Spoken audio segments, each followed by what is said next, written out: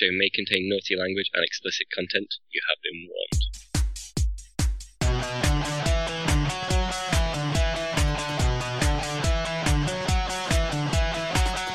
Welcome to FaceHammer, an Age of Sigmar podcast.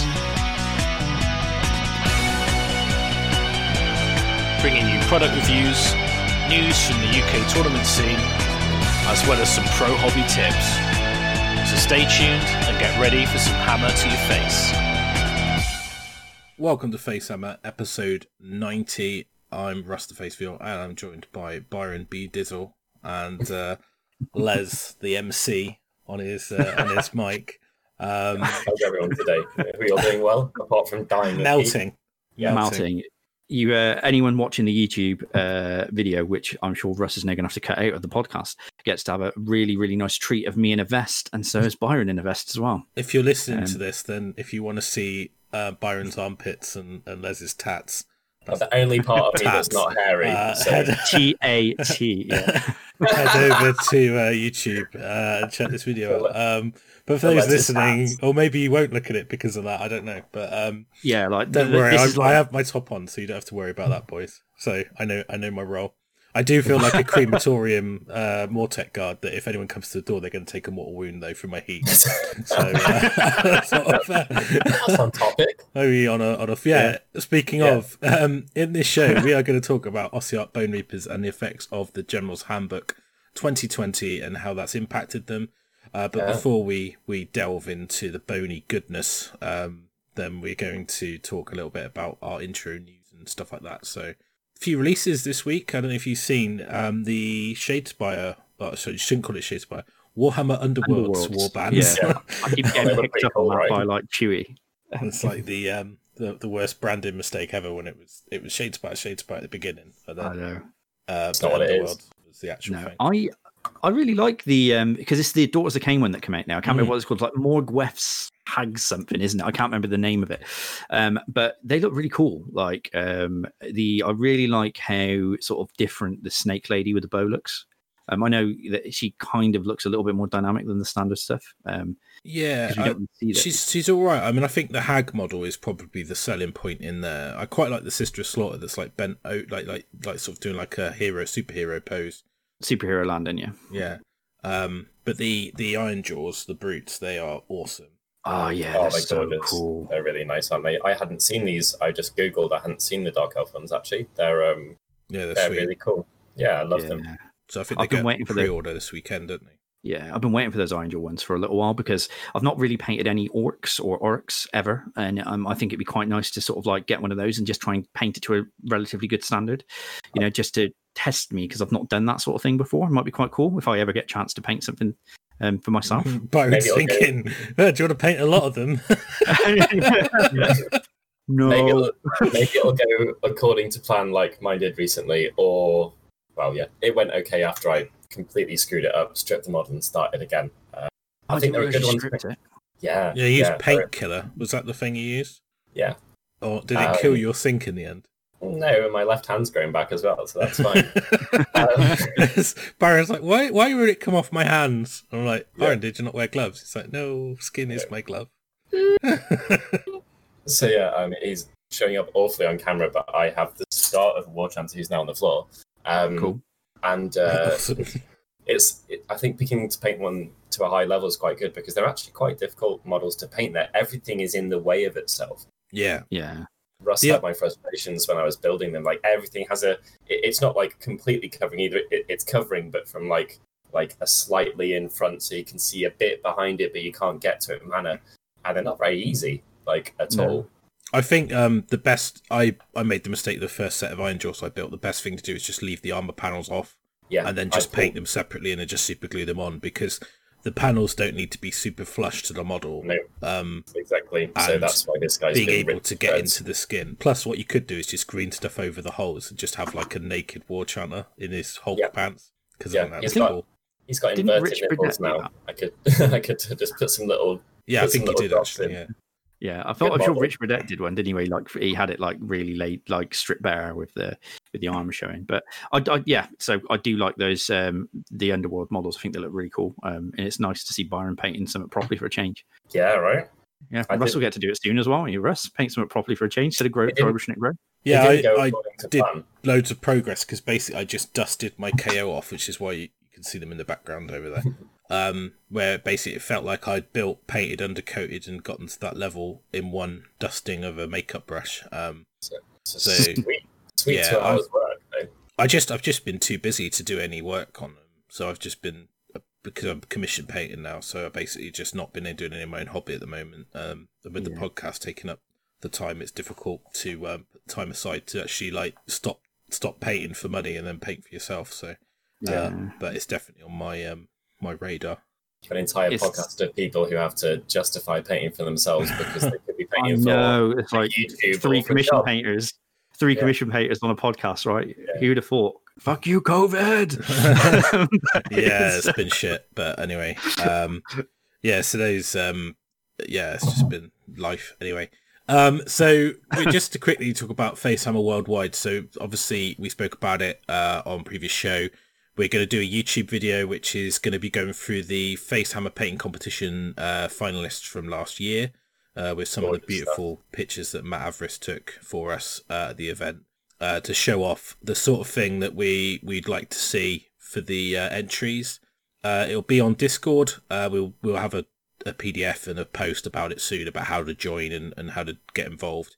We're going to have some special guests. We're going to reach out to some people. So we haven't done that yet, really, a couple people, but we'll reach out. And then hopefully on the Saturday will be a paint along with the start collecting Age of Sigmar. What is it? It's a Knight in Cantor. Yeah. Knight in Cantor, yeah. I always get it mixed up with the Exorcist. I don't know why. Because I think that... No, you never no one's seen a fucking Exorcist. No, I know. That's the reason. It's a really cool model. No one's seen it on the table. In fact, like if I play you and you've got an Exorcist in your Stormcast Eternal Army and I've got no money at the moment, I'll pay for your drinks for that game just because you're not going to take the Exorcist. There aren't any games happening. This is like an empty thing. Is that the 90-point wizard? I don't think he's 90. I think he's 120. He's actually really good against death stuff, but he's a really cool model. He's the guy with like the come at me bro sort of like. Yeah. Because there's one of their wizards has dropped down in points too. I think it's that one actually that's dropped, but it might be probably because no one sees it. It's kind of like cool against undead stuff, but not really. You just take the Incantor because it's most bang for your buck. Or auto dispel in it. It's just auto dispel. Or the what's the one on the Griff Charger? I can't remember what it's called. Arcanum. The Arcanum's quite good as well. So I think you. Yeah. But the anyway, that model. We're going to paint that along on the Saturday. Feel free to convert it. I'm thinking about making mine into a Zinch Sorcerer. That's a cool idea. Because I like Zinch. And there is an old classic model with a guy with his face and it had no eyes. It was like a mirrored face. Yeah. So I know the one you mean. About getting a Dark Eldar box because they've got those kind of heads. And will it be too small in that? Actually, it'd probably be all right. It'd probably be okay. I need to look at it. I might have to do some sculpting work, but I think I'd like to make. I have to look at some of the Thousand Sun 40k models and see if there's some chunky Zinch staffs and things like that. So I'm quite tempted to swap the staff out and make him look a little bit more chaosy.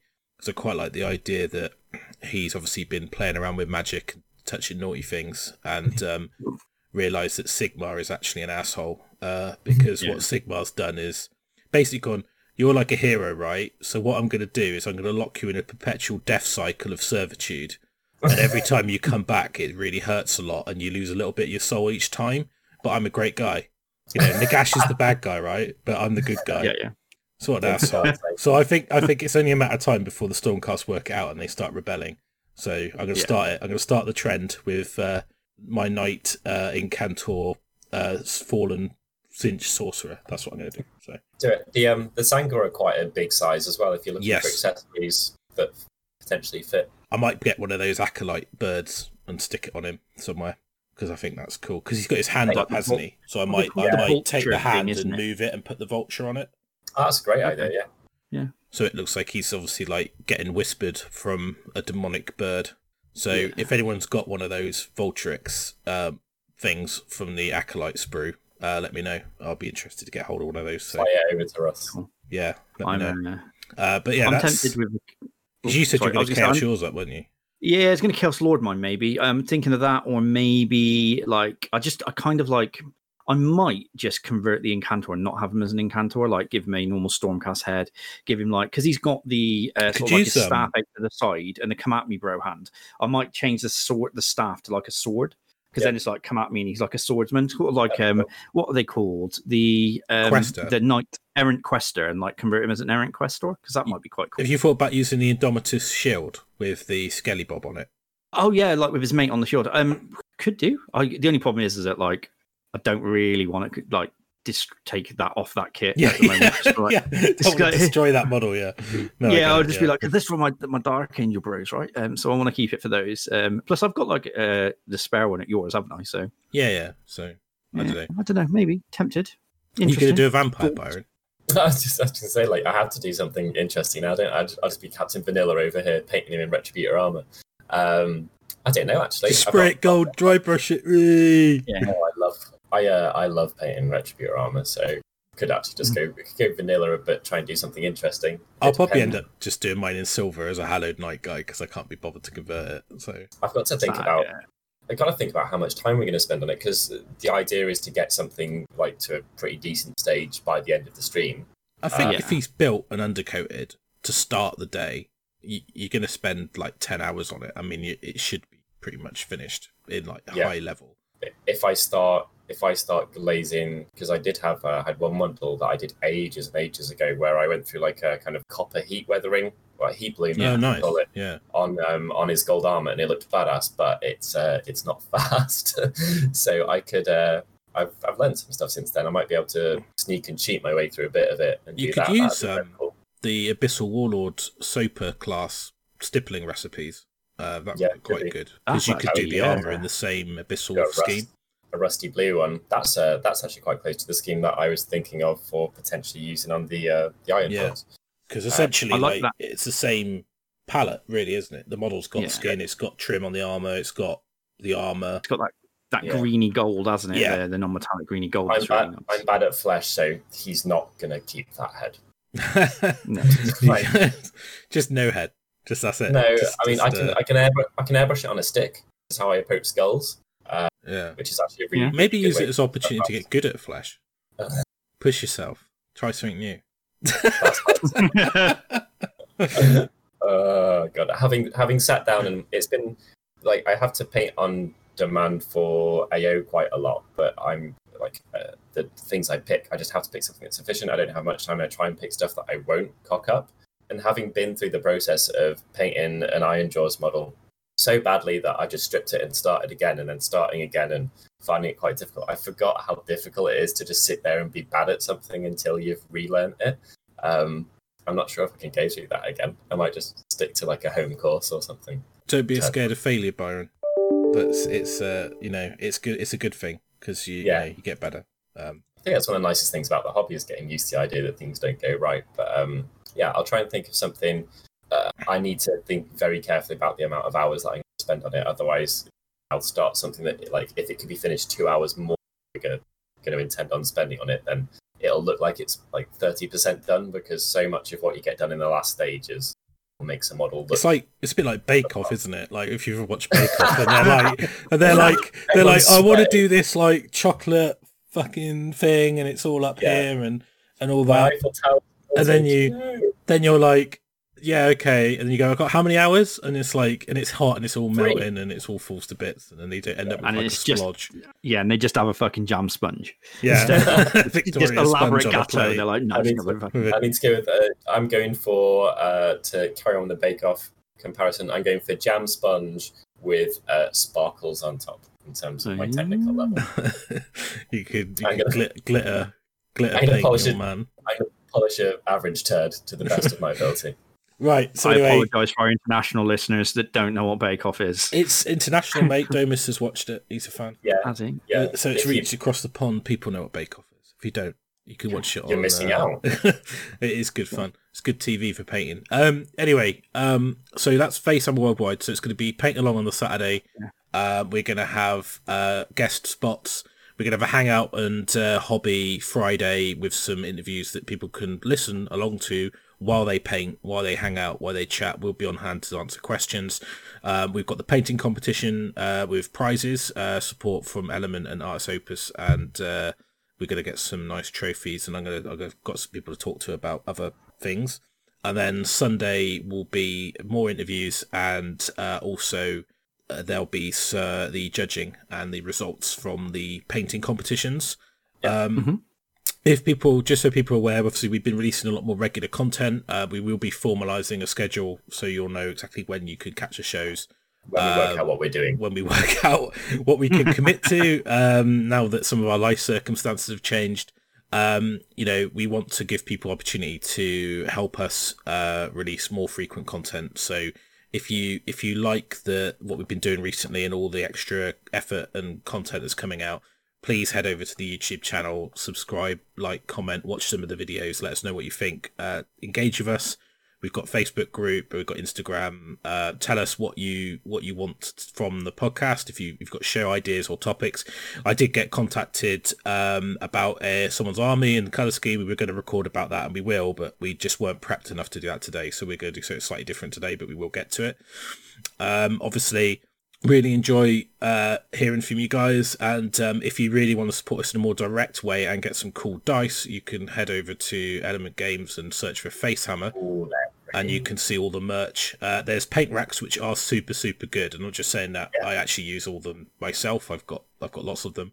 They are very very good because they stack vertically and they don't intrude on your desk space. So if you've got limited space, they're really good. The dropper bottle ones are particularly good. Obviously GW paints, they do have a rack for those, but Terry's put all of his GW into dropper bottles and into the dropper rack. But if you've got like Scale or Vallejo, those are really efficient. I think you get 18 paints in one shelf. So it's 9x9. And the GW, risk the world falling over. As you can see, if you're on YouTube, you can see the Byron spinning his stuff around. That one contains Nagash. Nagash on a rack. But they stack up and you can make them fit whatever space you have. I think that's one of the most practical things about them. They've gone through quite a lot of revisions as well, so they have been designed with practicality in mind. And if you're dead cool, you can spray them black and they look pretty sweet. My one's black. Mine black. Half of mine are, then I run out of spray and motivation. And then the other thing with them as well is they don't need glue to assemble; they just push together. No, so I enjoyed assembling them, so that's all you need to So they do, obviously they're Element Games design, but they're a FaceHammer branded one. So if you get those, they kind of help us a bit. FaceHammer dice, obviously we've just got a new batch in. We've got some really cool purple, some good orange and steel dice. It's like the copper and blue ones are really cool, I think. They're arriving in a couple of weeks, aren't they? Yeah, so they're pre-ordered at the moment. They should be shipping early September because of super short lead time for what we're used to. So yeah, watch this space. There'll be some more merchandise and things coming. So obviously, for us, it helps us to spend our time on this rather than spending our time on our own business or going out for work. So at the moment, we're self-employed and trying to put more effort into the podcast so we can turn it into a bit more of a business venture. Got a little quiet patch before tournaments start while we can work out what we're doing. Yeah. And then we're going to be blessed with a return to the world of normal gaming, hopefully, which I'm super excited for. Yeah, I am too, actually. I think like it'll be great if we can get out to Adepticon next year and things like that. Yeah, so what we want to do is release more content out there, because what we like to do is help people with their hobby and reach their goals, whether that's painting or gaming, and partake on some of our knowledge and talk about the hobby we love. And we'd love to do that more often, but obviously that takes time, and we live in a real world where we need this money thing to survive. So we need to balance that. But if you want to help us out and get something cool, like a cool set of dice for when you start gaming again, please go over and order some, because it helps us out. Just spread the word. If you're on a forum, like I don't talk about OVR today, if you're on a forum, link our show. That is usually helpful too. Really, really nice. Just anyone spreading the word, retweeting and stuff like that is massively appreciated. Yeah, and FaceHammer worldwide is completely free. So we're not charging anything for that. You could there's no entry fee, nothing. So you can, just in case you're wondering, so you can join that and enter and being part of that fun. Just come onto the Discord community, and then we'll basically want to get as many people on there as possible. talking Warhammer and enjoying themselves. So I think that's everything for the intro, and we can get into our main topic. So we'll take a quick break and be back with our first segment, which is going to talk about the big boys of Ossiarch Bonereapers and how the GHB has affected their viability in competitive match play lists.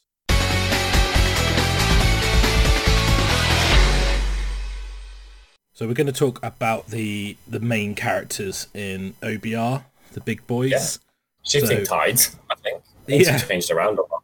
Yeah, I think the General's Handbook and the FAQ to Petrifex Elite has had a particular shift in power with the three big guys. And for those who don't know who I'm talking about, that's Katakros, Nagash, and Arkhan the Black.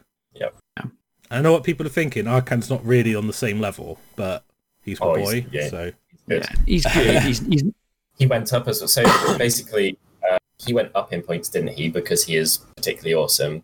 And the other two stayed the same, but it's Petrifex that's changed their stuff. Yeah, that's right. Yeah. So you saw a lot of lists kicking around where you took Katakros because he's effectively a Liege Kavalos and Relentless Discipline Generation and your kind of like amazing command ability just all rolled into one. Yeah. And I think that Nagash, although he had access to the whole lore, he didn't give you the Relentless Discipline Generation. So actually, it's a very different type of list, isn't it? With Nagash, exactly. And so actually, for the same points as Nagash, you can get Katakros and Arkhan. Yeah. And Arkhan has access to all the lore as well. It's less magic, but he does it very reliably. Yeah. So he's effectively like a mini Nagash in terms of casting, but obviously he's a separate model, but you get the benefits of adding Katakros. Now, the reason Nagash kind of outshone a little bit was because he's actually hits harder, and in Petrifex he ended up with a 2-up save, and his ability to reroll ones basically made him pretty invulnerable. Yeah, so just in case people hadn't seen, basically Petrifex used to give everyone +1 save. What are the temple things called in OBR? The Legions. The Legions. So Petrifex is one of the 4 Legions available, and that was FAQ to now be its reroll ones, so the same as Mystic Shield, basically across your army. And Nagash does that anyway. Yeah, yes. I also found I saw Nagash being a gun platform because he could multiple cast Arcane Bolt, and it was like I used to call him Machine Gun Nagash because it would be like you've got a guy that's almost unkillable to non-mortal wounds, rocking about the table, machine gunning stuff with Arcane Bolt, and then as soon as he takes a wound, teleporting to somewhere else on the table because of the spell lore that he would have cast. So there was a couple tricks. So one is Protection and Nagash the spell. So that allows you that when you take a wound or mortal, it actually makes it more likely now because you don't have to take all the after saves because you only take one now. Yeah, you can choose. Yeah, you can choose to take your 6 up. Exactly. You can just take your 6 up instead of your 5 up. Yeah, and then he can. If you take a wound, then you can set up a page on the table 9 away. So what you could do is go on basically do that to him straight away, teleport, drop a load of bolts, then charge, and then get into combat. Yeah, you've got various options available in the list. So he's got so many casts. I mean, this sounds like a lot of setup value, but when you've got 8 spells, he really doesn't care. You cast Protection, and then you do like Suffocating Gravetide, which does D3 mortal wounds. And particularly with the choice of being allowed to take just a 6-up save for those, there's a good chance you take one of those wounds, and then you zap over to another part of the table and cast like 6 Arcane Bolts at something. An Arcane Bolt is, if you get it's not unmodified, if you just get a 10 or more an Arcane Bolt, it's D3 mortal wounds instead of 1 mortal wound. And when you're at +3 to cast, that is like half the bolts coming out of you are D3 wounds, 18 inches away. Kill a key piece or 2, maybe debuff something, and then charge into it, and it can really mess with people's game plan. And it's an antidote to a fairly slow, immobile army as well, because he can literally travel 60 inches if he wants to. Yeah, he's key with those Arcane Bolts to like just kill those support characters. Like I would not want to play it with Fire Slayers because whilst you can bounce the sort of like the sort of like the mortal wounds onto your Hearthguard with the guns, you're still going to lose. They're only 5 wound heroes. Like you know, you take out those support heroes, then your Fire Slayers aren't really going to be gonna then while the Hearthguard Berserkers aren't gonna have their 4-up save after save because there's gonna be no heroes in range.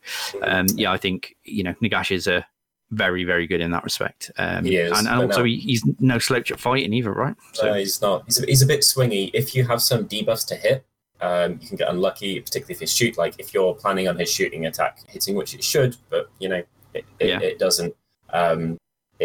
He's also a lot more vulnerable now. So if you are going for that tactic, yes, you're more likely to get teleport, but when you land there, you don't have a 2+ save re-rolling once, and that's very big. I think as well, like, because you can still be in Petrifex and still go for the extra rend ability they have, which is bludgeon, relentless discipline, because Nagash gains the Ossiarch Bonereaper keyword and the Legion keyword. So the reason like Petrifex was so good, because one, it gave you the save anyway, and then it also gave you access to this amazing ability where you can increase the rend of all of Nagash's attacks. So, his Alakanash was going to be rend 4, his Zephyr Nebtar would be rend 3. It's just like horrendous. And then if you had a Liege Cavalos for your Relentless Discipline, you could even buff his attacks. So you could actually give him extra attacks because he gets the Bonereaper keyword. So everything that you can buff Bonereapers with, you can buff Nagash with. So he is an all or nothing. It's all in him, really. I think one of the great endless spells is the Carrion. So the Soul Stealer Carrion, because it allows you to use that for line of sight. So actually you can basically Arcane Bolt hiding heroes and stuff like that, because you set up anywhere on the table. As long as you're within range of Nagash, you don't need to see what you're bolting. And that lightning bolt, to coin that kind of like LARP video that went around the internet, lightning bolt, Arcane Bolt, barrage is actually really powerful. It's so reliable. It's obscenely reliable. And I think because he gets so many bonuses to unbind and cast, it is fairly obscene when it gets rolling. And I think they don't go down very easily either. A lot of people get surprised when they play. So when he's taken a few greens, casting bonus rather than his dispelling bonus, it's very easy for it to get affected a tiny bit, and it'll go down to 7 spells, and then you do 1 spell, you heal yourself up, and suddenly you're back where you were. Yeah, so it's as he gets hurt, he does get weaker in Magic, but there are ways to heal. So it's I think for me, I think in Nagash is more powerful in a Legion, in a Bonereaper army than he is in a Legion and Nagash army. I would agree. I think he falls into a more support role in a Legion and Nagash army, but the problem is you don't have enough points to have enough for him to support, really. Right. And you get the issue of having to have Death Wizards to give him spells, but I think that's kind of gone because of the there's some change to the War Scroll that's affected that. I'm not really an expert on Nagash and Legion, but I think when we're talking about Bonereapers, the biggest impact to Nagash has been the fact that Katakros' stock has gone up purely because you've lost the ability to give him +1 save just from being in the Legion of Petrifex. But I think there are some good options other than Petrifex. If you take Nagash, I actually think Null Myriad is a good choice. Because it gives you the ability to protect yourself from spells. So you have to spend 1 each time you try and do that, though. 1 RDP point, don't you? And you don't end up with too many. So you get Eldritch Knolls as an ability. So each time a friendly Null Myriad unit is affected by a spell or endless spell, roll a dice. On a 5-up, ignore the effects. Yeah. But you also get a command ability, which is Hold Fast, which is before you use the Null ability, you can spend a point and then it's on a 2 instead of a 5. So it's a 2-up ignore, but you get an innate 5-up ignore anyway without spending a command point. Yeah. So if you want to protect Nagash, particularly with this resurgence of Lumineth for 1, but also Zinj, I think it's a really good option to take Null Myriad. Plus, you also get a command trait. So if you have a Liege Cavalos, you can give him this trait as a general, and it's subtract 1 from hit rolls that target this guy, and 1 from bravery from enemy units within 3. But the artifact is really good. It's the Baleful Blade, so do not make save rolls for attacks made by that weapon. Wounds cannot be negated. So you just do the damage. There's no saves, there's no ignores, there's no nothing. It just goes straight through, and you can't negate them. Yeah, he ends up being a really quite small, like, well, if you have it on a little horsey dude, he's pretty nippy, zapping around, and he ends up being like a Stormcast utility character in terms of survivability, but he actually hits really hard. Well, yeah, I mean, he's got 3 attacks at damage 2, so, you know, and then he can boost his attacks as well. So exactly, you can basically go 4 attacks, damage 2, freeze and freeze. And, you know... Horsey. The horse isn't bad. Yeah, I don't think the weapon will affect the horse because it's just a rider. No, it doesn't, but it's just a horse. You can go and wipe out a 10 wound unit on an objective with that guy pretty reliably, even if they've got a 4+ save or something. Yeah, but I think he's just... You'd be surprised at how big a difference that makes when they just can't take any saves at all. Yep. So killing like a 5-wound hero becomes fairly easy. You just go in and go, well, you're going to take 4 wounds pretty reliably. All the really annoying things like an Azeros on a piece of terrain with his 2+ or whatever, and you spend your triumphs giving rerolling once. No, dead. Just like flat dead. Yeah, and even like to go into like a big guy and take like 4 wounds off of it, you know, like even against another Nagash or another Arkhan or something like that. I mean, he's probably going to get squished back, but the point is that if he's supporting another hero, so if Nagash is somewhere and he's supporting Nagash, then you're probably not going to be hitting the Kavalos. But I think like it's quite nice to start looking away from Petrifex for Nagash. I mean, it's still good. I mean, Petrifex still has great artifact command abilities. It's still brilliant. I mean, but the thing is, to your end is never going to not be good. No, it's. I was going to say that those Mortec Guard are still beasts, right, with that extra rendability. I just don't think that you can see. It just means that the Petrifex Elite list changes, doesn't it? It's like and it's not the only option. Exactly. Like, you know, I think there's lists. To be fair, the OBR book, whilst there's not a lot of choice within the range of models, you know, there's a lot of lists and a lot of differences. I mean, I still think there's a good crematorium list out there somewhere. Oh man, there's loads of good crematorium and Starlight Lord lists. I think the only Legion that I think is kind of left behind is Ivory Host. And probably because if I say that, you probably think I didn't even know that one. But it's not very good. No. But the command ability from Nagash, which is you can reroll hit rolls of 1, and that kind of and save rolls of 1, that kind of does what Petrifex does anyway. So if you pop in that Supreme Lord of the Undead command ability every turn with a Relentless Discipline point, then the Petrifex army bonus does nothing. So I think Null Myriad is a really good alternative because it protects Nagash and he's your main piece. So it's, for me, that's where I would be leaning. Because to be able to ignore a key spell on a 2+, like you just say, well, they're going to cast something that's going to completely neuter Nagash, like stop him moving, or you know, either do like loads of mortal wounds and probably kill him. You just say, well, on 2+, you're not doing it. So it's like, I know it's hard to get spells off against Nagash anyway, sometimes it's like they force something through and you just think, it just got through and I really can't have this thing doing it. That's the problem almost with Nagash though, isn't it? Like, if with having him in the army, is that while you're paying a lot of points for him and he's like a Swiss army knife for OBR, is that he is the linchpin. He's like the fault in the army, as in if he goes early, then you pretty much lost the game. But if he performs brilliantly, then you've pretty much won the game because you've got all of the backup.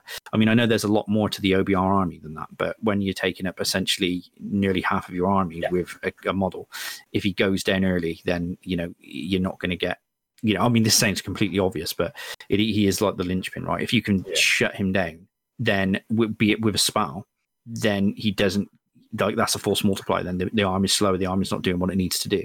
So having the Null Myriad to stop that's great. Like, as you pointed out, Russ, you know, I mean, I don't think it's going to help you against Be'lakor, but it's still, you know. No, but that's Be'lakor, and sometimes it's a case that you just put up with that for the, you know, for whatever reason. But there are ways to mitigate the Be'lakor if it becomes very popular. The catapults are a great answer to that because he has to Nagash. He has to basically do it to Nagash turn 1 to stop you teleporting. Then you just catapult off Be'lakor, and then the next turn you're free. And as soon as Nagash is free, you just be patient. I mean, like, sometimes you know he's going to be shut down for a turn.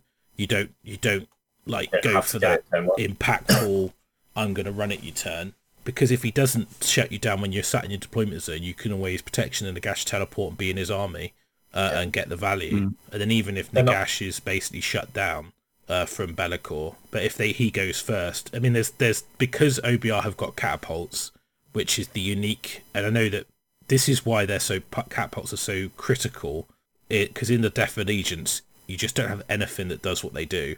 And the point is that you absolutely have to have something that can take out something like Be'lakor at range, otherwise you can't be competitive. It's just the nature of Aegis Sigmar. Yeah, I mean, Nagash does a similar thing when you blob him over and teleports. Yeah, but they're a good army being patient with. Like they're not a kill your opponent turn 1. They're a we're still here turn 4 and we're still hitting like a ton of bricks and we've barely lost any models to start. Yeah. So we could probably talk a little bit. It's probably a good idea to talk about Arkhan, just because he's similar to Nagash. Obviously I would say that because I think he's awesome, but he's basically like a faster moving, lower wound count model that has access to all the spells. Costs half as much, and costs like a fraction of the points. So for me, what's really good about him is obviously he's got the command ability to add range, but his Curse of the Years spell has been a little bit changed now. So it's basically, but it's still quite a nice damaging spell. So it used to basically go down, you used to do it on a wound on a 6, then a 5, then a 4, then a 3, then a 2, then a 1, then it just to wipe something out. Now it doesn't do that anymore. It always fails on 1, but it starts off on a 5. It starts off the same really, but it just fails on a 1. But you can get down to do like 7 or 8 mortal wounds onto something quite comfortably. So it's still a good spell. He can cast and unbind 3 spells. He's obviously got. Sorry. Is it at +2? But there's easy ways to get him to +3 to cast. He's +2 to cast, +2 to unbind. Yeah. So I don't think there's easy ways to get him for bonuses in OBR. I might be wrong, but he's basically he's got bonuses to cast, and his ability increases the range of spells by 6 inches. Yeah, so and he can also cast bolt multiple times. So doing like Curse of the Years 2 bolts is fairly good, and because it's 18-inch range, if you spent 2 points to boost it to give it extra range, then you're basically adding you're going up to like 24-30 inches, so he's quite good at poking from long range away.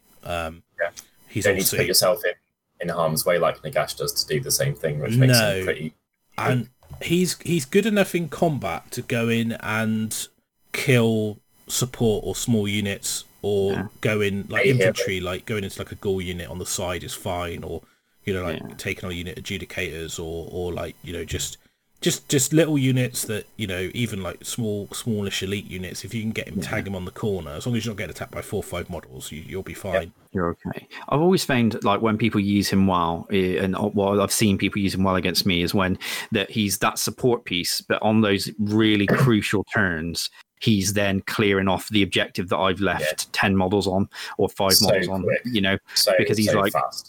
And you're like, oh, he's round the side and he's into the, like you said, a side of unit adjudicators that have just sat there all game trying to score, and he's gone in to the side of them and he's wiped the unit and killed them quite easily. I think it's knowing when to use your support piece in an aggressive manner. It's the same with like people always used to get caught out with me when I charge people with adjudicators, and I'm like, they're like, what? And they're rubbish in combat, but if you can just chip 1 wound off a hero when you need it, then they're worth their points and they do their job. Exactly. And I found that using Arkhan that way, like jumping over a screen, killing like a 1 wound hero on an objective, stuff like that, he's very, very good at it after he's performed his support piece role. What's his move for us? Is it 16? It's 16 inches, and you can, because in OBR you can spend a point to get +3. Very good. Like that is massive. It's huge. What that 3 inches adds. So it becomes a 19-inch move. Yeah. So it's that makes a charge pretty way more likely in a lot of circumstances. It means that if your opponent goes first, you can probably reach anything that's moving forwards if you want to, and it just keeps people honest, because if you haven't put the horses into the list, then you get something else that can threaten. It's just the potential of it. It can threaten it, and you can just stand there and exist. You can threaten Curse of Years with boosted range, threaten Arcane Bolt with boosted range while he's completely safe. can also threaten a charge while he's completely safe, which you don't have much of, if any, in the rest of the army, I don't think. Yeah, he's just a great all-rounder, and I think what's nice about it is having access to the whole lore means you've got a massive toolbox of spells. Great debuffs in there, really good. Empower Nadrite weapons is kind of like amazing on Mortek Guard, and even like Fuse Bone Shields. Those two are quite commonly seen on the caster heroes, but a lot of the other spells that you don't see are still very good, and I think it gives you because you've got the options there, you're not restricted on, I've only got Empower Nadrite in my army because I've only got one caster, because the caster heroes are actually fairly weak, and the only reason you kind of take them is to unlock the formations. But Arkhan's he's still good. I mean, he's more expensive now. I think he's 380 now.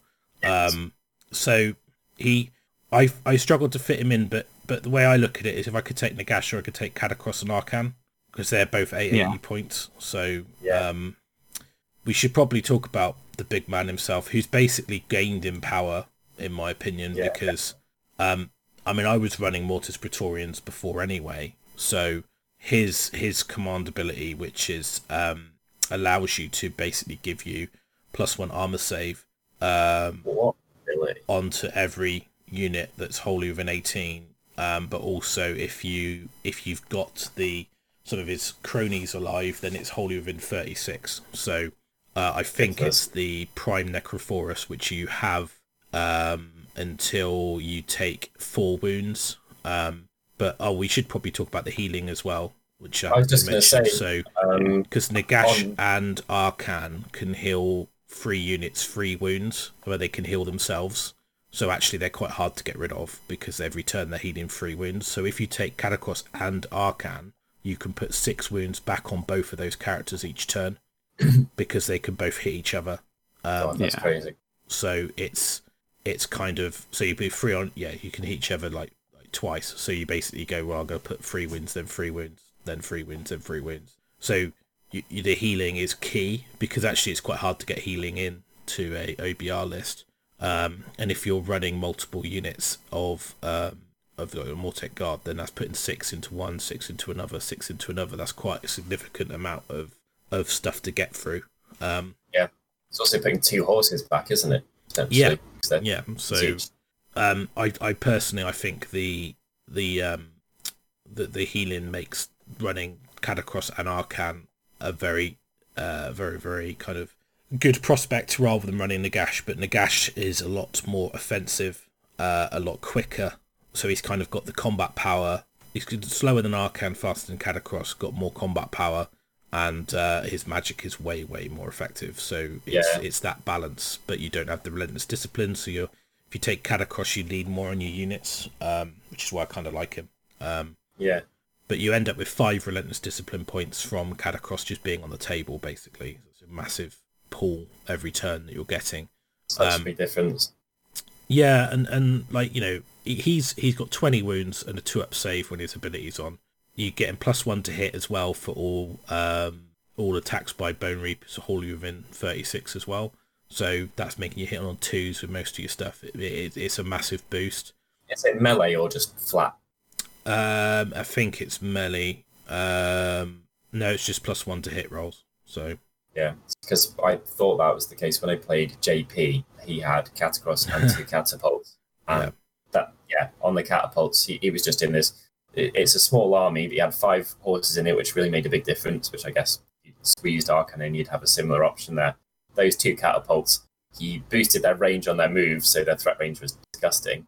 And then they're so much more reliable when they've got +1 to hit. Yeah, I think the list that I ran was 20 Mortek, 2 catapults, the Bone Shaper in the Mortis Ballistari with another 10 Mortek. I think it's 20 Mortek, 5 cavalry, 2 catapults, the Bone Shaper, Katakros, and a Liege Cavalos. Yeah, and that comes in Mortis Praetorian. Very similar. And that comes out basically 2,000. And that list is great. It's pretty all round. You've got a bit of everything. The cavalry won me a game because they ran onto an objective in Knife to the Heart. So it's just a very nicely balanced army. But one of the things that Katakros does, which is really good, is that if he's completely unhurt, he's got this scroll bearer, which you can pick one enemy unit on the battlefield, and then they've got to subtract hit rolls for attacks that unit makes. So you can basically debuff a unit just anywhere on the table. Doesn't matter. Like, to roll no roll, nothing, no way to stop it. And then the other thing, which is really good, is the way that you can basically stop command points. I think you can steal a command point on a 4+. So I'm just trying to find the rule, but I'm kind of. He's got everything on his scroll, isn't he? I've got it in front of me. Yeah, I think it's the Spy Master. So once per turn, roll a dice when your opponent receives a command point on a 4+, it's lost. Yeah. So as long as you haven't taken 8 wounds, you've still got that ability. So it's pretty easy to heal those wounds back. But you can imagine like how disruptive that is to a lot of armies. Like if you roll that 4 up and you normally start the game on 2 command points and you've only got 1. Then suddenly you can't make say for your army, for example, Byron, you'd be like, well, I can't make my brutes battle shock immune because I have to spend that point doing my war or whatever. And you're like, well, now I haven't got any points. Literally, I can't reach you, or when I do reach you, I'm worse. Especially, like, you've got the option to make something -1 to hit, and then Arkhan has the option to make something -1 to hit, and he has a spell which is rerolls successful 6s to hit and successful save rolls of 6. Yeah. Or something like that as well. Yeah. Something can get to you that's meant to like muller your army, and it can be pretty much like impotent, like half as effective. There's an incredible selection of spells that back up what he has too, I think. Yeah, I'll just double check that spell name, because I think I know the one you're talking about. So I think it's Mortal Contract. Mortal Contract's badass. Oh no, that's something else. So got to talk about that one though, because it's really, really good. So it's on a 7, picking it with an 18, and for the rest of the battle, roll a dice each phase. Any attacks from a unit inflicted damage on a Bonereaper unit. So when they hurt you on a 3+, they take D3 mortal wounds. So you can do it. So like a unit that's going to stick around and do damage in a lot of phases is just going to take damage passively. But drain Vitality, I think, is the one. So on a 6, pick an enemy unit with an 18, until your next hero phase, reroll unmodified hit rolls of 6 and reroll unmodified save rolls of 6. Yeah. So amazing, really. Just so good. Turns off a load of key abilities for people, makes them way less likely to happen, makes them less resilient. It turns off some like defensive abilities. Some people bounce back wounds on a save roll of a 6 and stuff like that as well. So many things that reach you could literally be half as effective just for getting off that spell on a 6. And if you're Arkhan, that's a joke. And he can buff the range.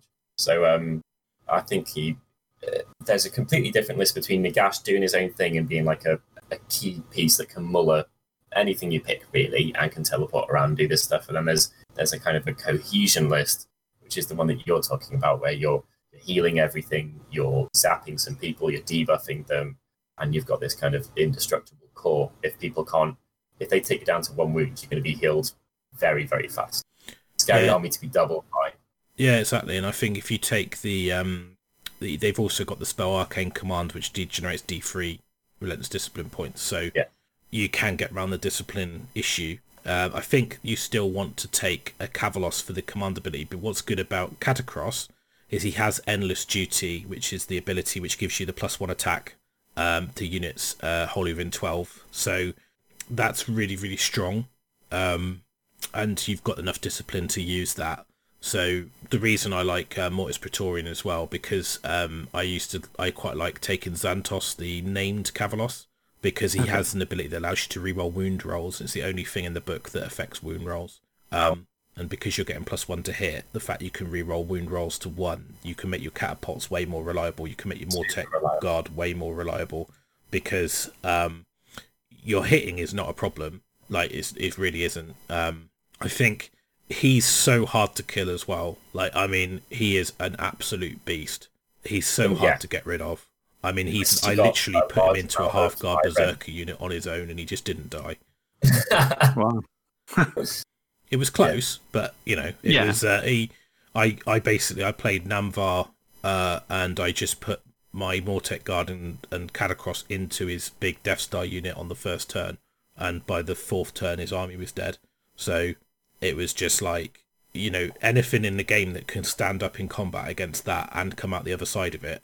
Yeah. Yes. I mean, I had to win the priorities and I had to have a bit of luck, otherwise I would have lost it all. But I think the fact that you're in with a fighting chance by ramming into a Fire Slayer army, and he even had the mortal wound weapons on the unit to counteract OBR as well. So it was fairly. I was fairly happy with that result. I think that was good.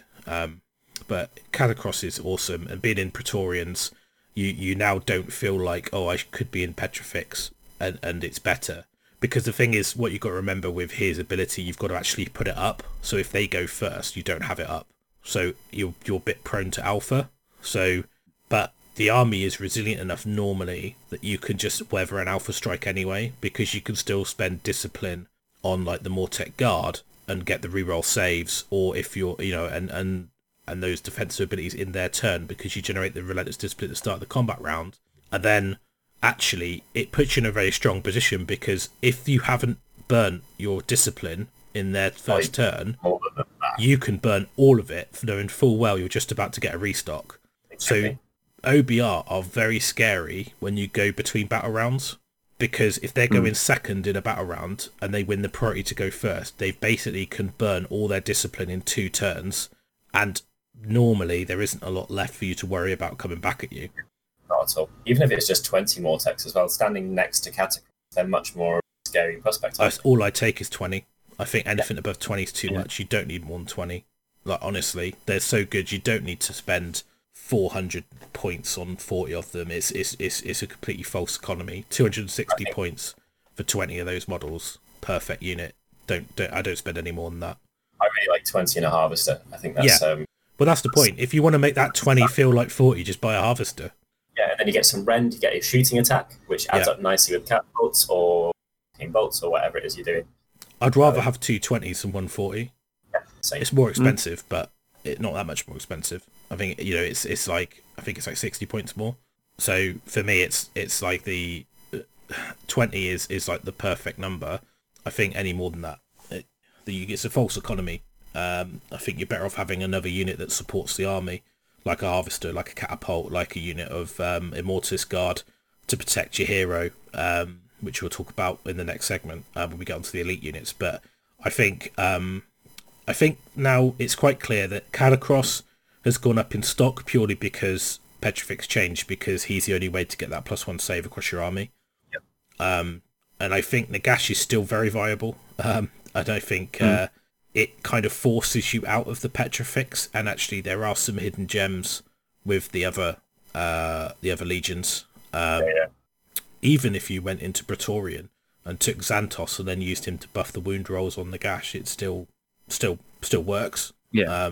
But I think Null Myriad is Arkhan's. It is actually Arkhan's legion from the background, so makes sense to run that with just, even if you just ran Arkhan to give you the magic casting and run the normal Liege Cavalos, that comes in at 380 plus 220 or 200. So it's sort of a bit more expensive than taking Katakros, but you get the magic and you still got the endless duty and commandability. That's why I think Katakros is so good for his points, because he's so efficient, because he gives you all the relentless discipline and he gives you access to the endless duty commandability, which is super important. It gives you +1 save, +1 to hit across your whole army. The gate's there.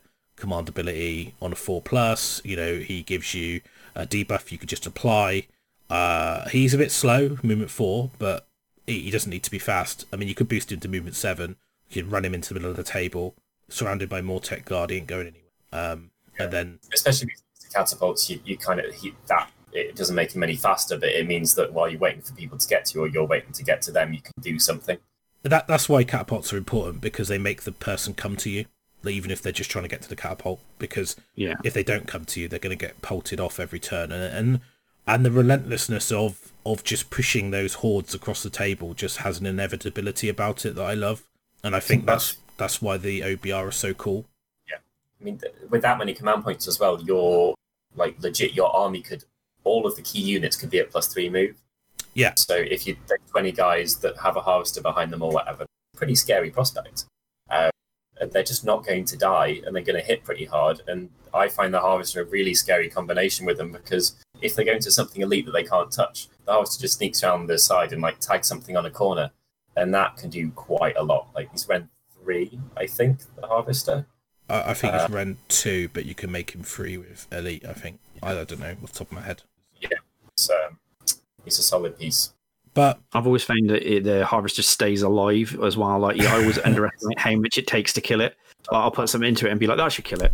And it's always left with like 4 wounds left or something. I think now that Petrifex doesn't give it a save, like it makes it a lot easier. So it's got a 4+ save. So with and it's Ren 2 normally.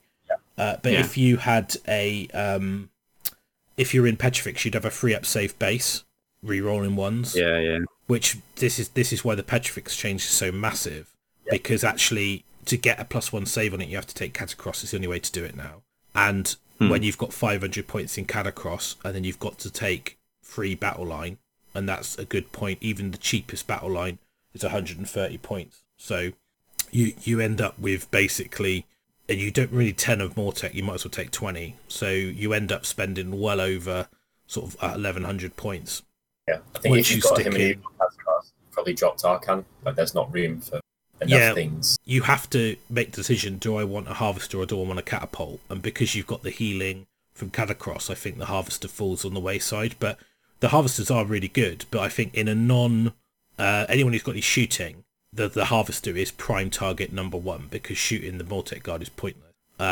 If you can kill the Harvester, and now it's a lot easier, now it doesn't have the +1 save. So for me, like, the Harvesters are still good, they're still really good. Good in combat, good shooting attack, solid, really good synergy with Crematorium. They get overclocked in Crematorium. Yeah, I mean it's like Harvesters up to 11, Spinal Tap version of OBR. But that's a nice thing, because before you'd probably still take Petrifex even if you had Harvesters and Mortec, but now you're probably going to go to Crematorium. So what I like about the FAQ change is it lets you look at other legions and not feel like you're disadvantaging yourself. That's exactly the purpose of them, is to kind of make people think that, make it actually so everything is viable, or things on a more level playing field. Yeah, exactly. Well, I think we've talked about the big guys enough. I think out of all of them, Katakros is super, super cool. I like Arkhan a lot just because he doesn't pigeonhole your army list too much, and he's my boy. But yeah, I think Nagash was still viable and still be interesting to play with, but I just think he's a lot less forgiving now. Purely I like him because he's risky. That's it. That's why. Like, he's got so much swingy potential and fear on the board. I really like him, but he is risky. Yeah, I've never played a game in Nagash, which I feel is weird, but I need to get him on the table at some point.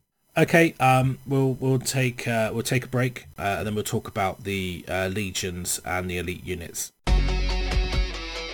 FaceHammer is sponsored by Element Games.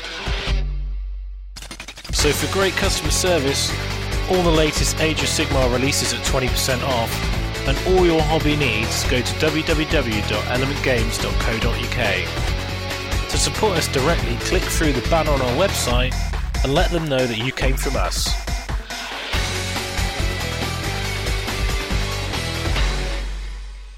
And we are back from the break, and now we're going to talk about the elite OBR units and the legions, and then we've got some questions from the Twitterverse to address all things bony. Isn't every unit elite, kind of? Yep. Yeah.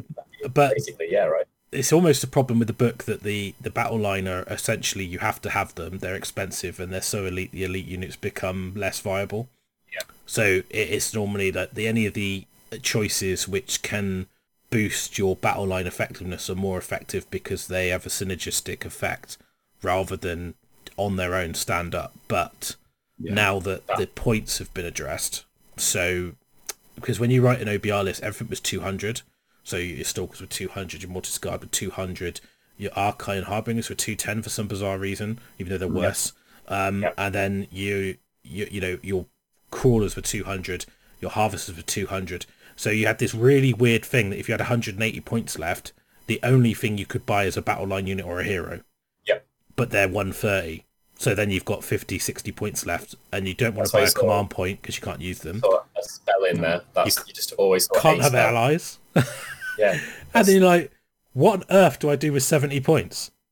and then you end up in this weird jiggling of thing, trying to get 600, 800 points left at the end, where you could then just go right 2 crawlers and a harvester, or that's 6 stalkers and 3 Immortech guard, or well, you wouldn't do that because it's not a harvester or a catapult. So, but now you've got 180 points and 190 point units. Sometimes you write a list and you're just like 10 points ticked over too much. You're like, you're 1510 and you're like, oh, sorry, that's a bad example. 1410 and you're like, if I was 1400, I'd have 600 points left. But I don't. I have 590 points. Yeah. So I can't get 3 elite things in. But now you can. You could get a unit of harbingers and 2 catapults. So you've got a little bit more speedy combat. So it makes it easy to jump with formations as well, doesn't it? Because the formations aren't in multiple, so it allows you to add up to a close to 2,000 point list that way too. Yeah, and the formations are super important for getting your drops down. So, like I was saying, if you're running like Katakros or you want to dictate the turn, OBR are actually not too bad at being bullied because they're just so good they don't care. They're just like whatever. So I think you can just ignore that and go whatever. But we're going to talk about the elite units a little bit and if are we going to see them. And I hope so, but yeah, we'll talk about them. So, cool. First, I want to talk about the Stalkers because they're probably my favourite at the Elite. They're the Tyranid warrior guys, right? The ones with the multiple arms, no shield. Yeah. Yeah. Let's just Tyranid warriors. Yeah, but yeah, you need to explain to me in like the visual way. Like they're the non-shield guys, the four-armed. I get told off for cabbage, and you're coming out with that crap. It's these guys, the cover, the poster boys from the book. So. The guy, the man of many faces, old He-Man reference. Yeah, so when it was it Mano Faces? Well, I don't even remember. That's it. Yeah, you know what I mean. yeah. It was where you used to. It's cool, but obviously, if you can get over the fact of building these, hobby atrocities of cleaning up 4 heads for 1, and well, actually, I think it's 5 pieces for the head. So you can. They look like but don't they? Let's cover the important. They are awesome, like once you've got them built, but they are a chore to build those. Honestly, obviously I know why because it's such a complicated kit, but it's so that's the thing, isn't it? With those sorts of stuff, when you get like that high end, really really detailed kit with multiple parts that can provide different sort of like unit choices in a box, the kits always take a little bit of building, but once you built them, they look cool, which is the main thing, right? Yeah, exactly. And with these guys, they come in at 180 points now. They've gone down 20. 6-inch move, 4 wounds, 4 up save. If you're watching on YouTube, you can see the scroll. But they've got basically spirit blades, but 1 in 3 can have dread falchions. And they're basically 4s and 3s or 3s and 3s, Ren 2, Ren 1, or damage 2, damage 1, respectively. So they're fairly choppy in combat. They look a little bit slow at movement of 6. 4 wounds and a 4 up save. Now, one of the things that these guys have is a command ability which allows you to pick a stalker unit and you can re-roll run and charge rolls into a next hero phase, and you can also move across terrain as if you can fly. Cool. The only thing about this which is really weird is when you do it, and it's at the start of your hero phase. So you almost have to do it before you do anything else and say they're going to be using this ability, which is a bit bizarre, but in the right circumstances can be devastating, particularly if you sucker somebody in by if there's a massive piece of terrain like like a big tower, like a skull fort or something like that, and you're the other side of it, and then you just go, well, I'm going to spend this ability, and then I'm going to boost their move, and they're going to come across here, and particularly if you're playing Stallet Lords and they get run and charge, you're re-rolling the run, you're re-rolling the charge, they become quite fast. Plus 3 as well. That's available. Yeah, 9-inch move plus a d6 run with a reroll plus a 2d6 charge with a reroll. All right. Moving over terrain like it's not there. So it's effectively, it's also good protection because you can sit opposite a piece of big terrain and they can't get to you because unless they fly. Yeah. So you can do this almost like you used to do with ethereal units back in the day when you'd sit behind something like that and just pop over the top, do your thing, then pop back again. So, or like Skyfires when they used to jump over stuff, didn't they? See the corner of it, fly straight over the top of the train, and tag into it. Yeah. They have to be treated like Lone Rangers, I think, this unit, and that's I think that's why people wouldn't consider putting them in the list. So to some degree, somewhat similar with the horses, but that's why people should consider putting them. Because everything else wants to be next to other stuff potentially, and then they can just go off and handle something like solo. Fine. So. Well, this is why this unit's so good, because what they've got is their ability is quadrant aspects, and this is start of the combat phase. You pick one of these aspects. One of them gets you to reroll to hit, one of them gets to reroll saves, one of them gets to reroll to wound, and one is to improve the rend and damage by 1. Just all great. Like bony man-eaters. Yeah, and they're also Hekatos units, so they can use things like the +3 move. If you're in a Legion, they can use the Legion ability because they're a Hekatos unit. So you could actually, if you're in Petrifex, for example, you could improve their rend with bludgeon, even if they're not near a hero. They get a death save because they're Hekatos. So they are completely independent, and they can run roughshod. The problem with these is you can't bring them back because they've got 4 wounds. You can never bring one back from the dead. So they are one of those things where you're like, if one of them dies, it's quite a big blow to output. So you can heal them, but you can't bring a 4 wound model back. So that does make them a little bit more fragile. But the point is they are an elite chopper unit. Now, having the reroll saves is a great option as well, because it's the start of a combat phase, so it doesn't say your phase. So if they charge you and they're going to go for it, you could go, well, I'm going to reroll saves this time and just absorb that damage, hit you back, and then next turn if it's you go first, and then you could go +1 damage, +1 rend.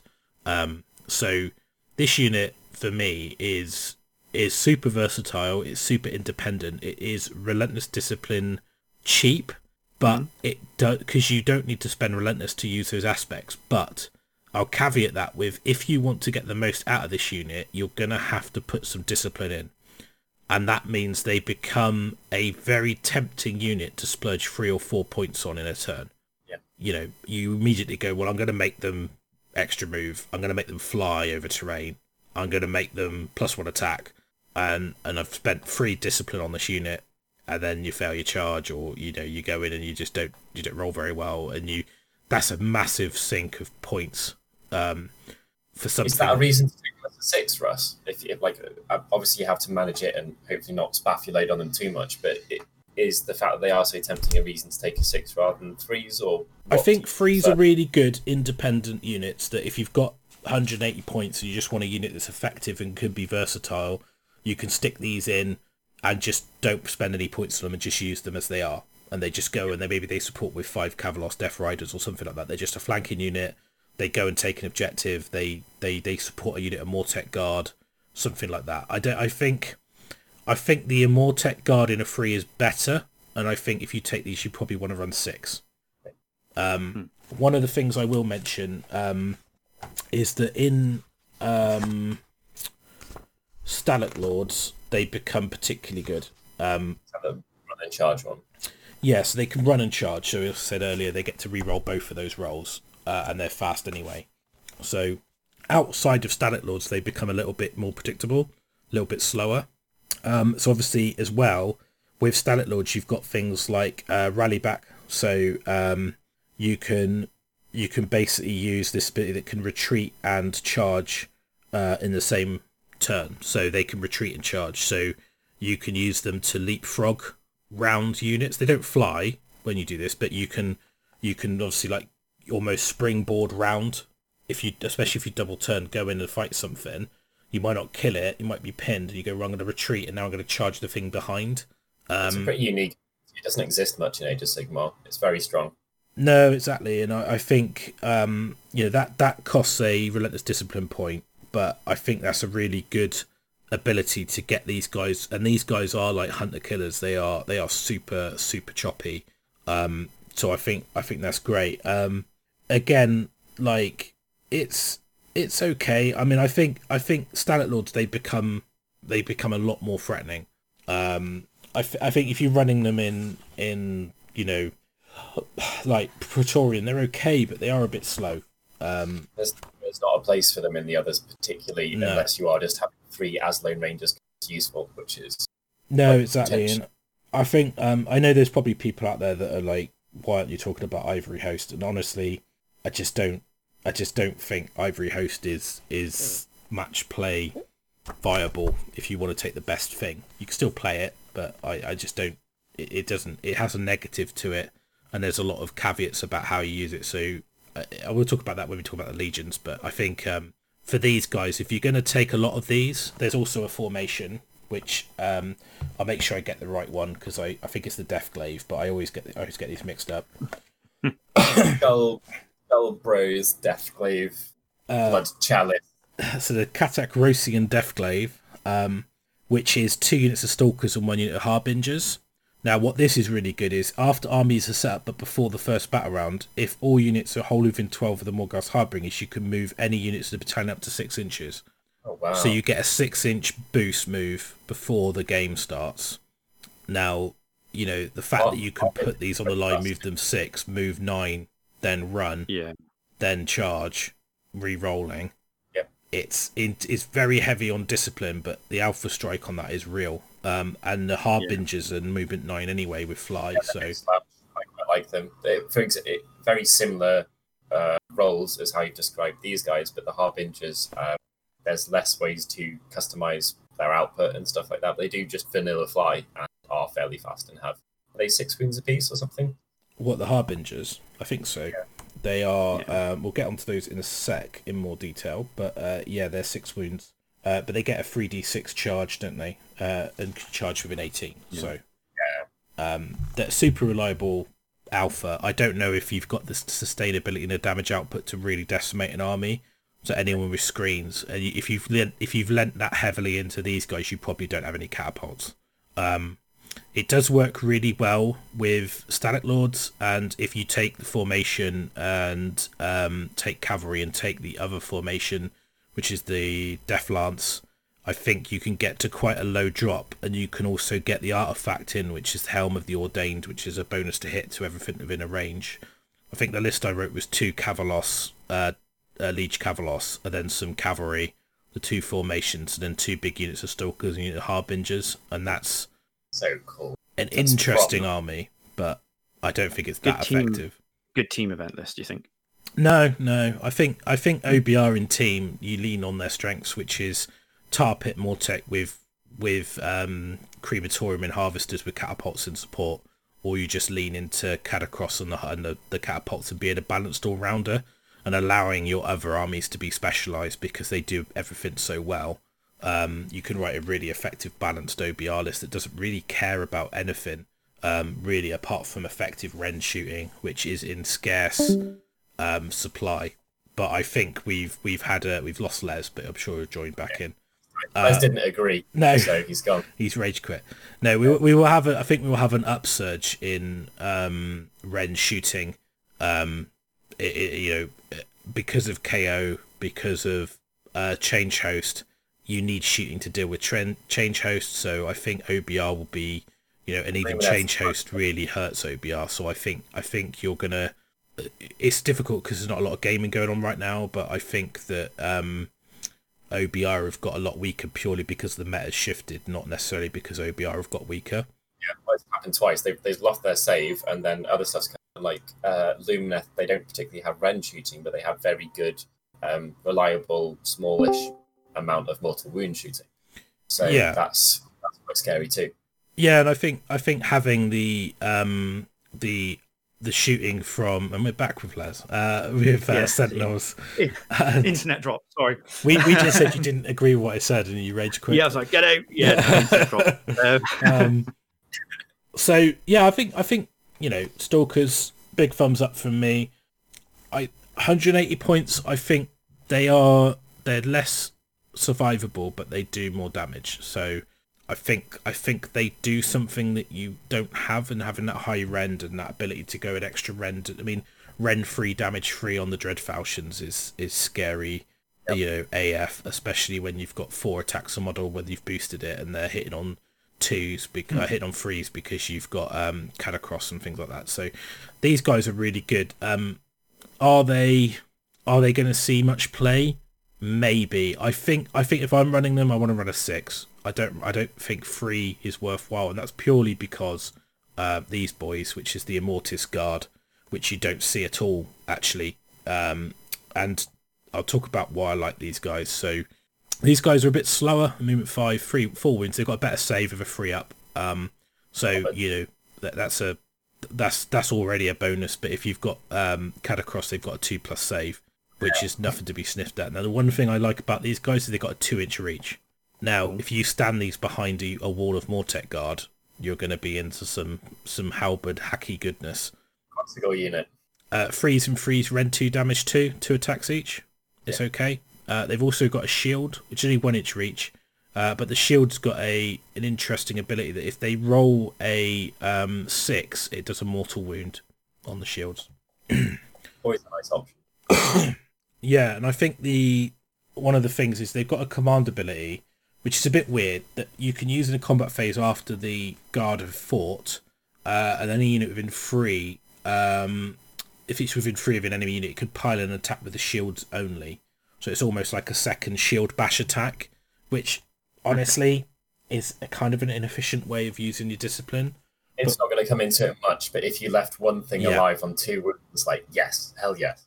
Yeah, and that allows you then to be free. So it gives you an option to have a second bite of the cherry. If you roll under average and you leave something alive, just with like 1 or 2 wins, you just think, God, I just really needed to kill that thing. You could just go, sod it, I'll spend the point and go. Movement, right? Like it's not particularly common, but you are getting a pile in. You could have. Yeah, it might allow you to get to an objective. It might allow you to kill the extra 2 models you need to capture an objective. It might allow you to finish off a big piece. So the difficulty with it is you don't normally have a relentless discipline point left at the end of this point because you're going to the end of the combat phase. Especially if you're going second. If you're going first in a round, you probably do have a discipline point left. But then you've got to weigh that up with, do I spend that point knowing full well I've got a turn, they've got a turn coming back at me and I might need it for my saves or something. If I could be wrong here, but if on the wording of that ability, do they have to have someone within 3 to be able to pile in? Or yeah, it says that if the unit is within 3 of an enemy unit. So, and then the Soulbone Protectors rule, which is quite interesting. So if you allocate a wound or mortal wound to a friendly Ossiarch Bonereaper hero, which is within 3 of this unit on a 2+, it gets allocated to this unit instead. So if you are using Nagash or Arkhan, it allows you to absorb damage from them. That's quite a big deal. Yeah. Yeah. So I think it almost makes them a lot harder to alpha strike. So if you're running Nagash, it's a viable option to put a unit of these guys in, or Arkhan. Yeah, they are expensive for this, but they're not rubbish in combat either. And for me, having the reach where you can put them behind Mortek Guard to protect them, not that they particularly need protecting because they've got a decent armor save and stuff, but I think because of the healing and you can't put them back, you don't really want them to be focused. So they're pretty good. I think they're definitely a different role to the Stalkers. Yeah, they're less obvious, I think, in terms of what they can do. Yeah, and I personally I do like them.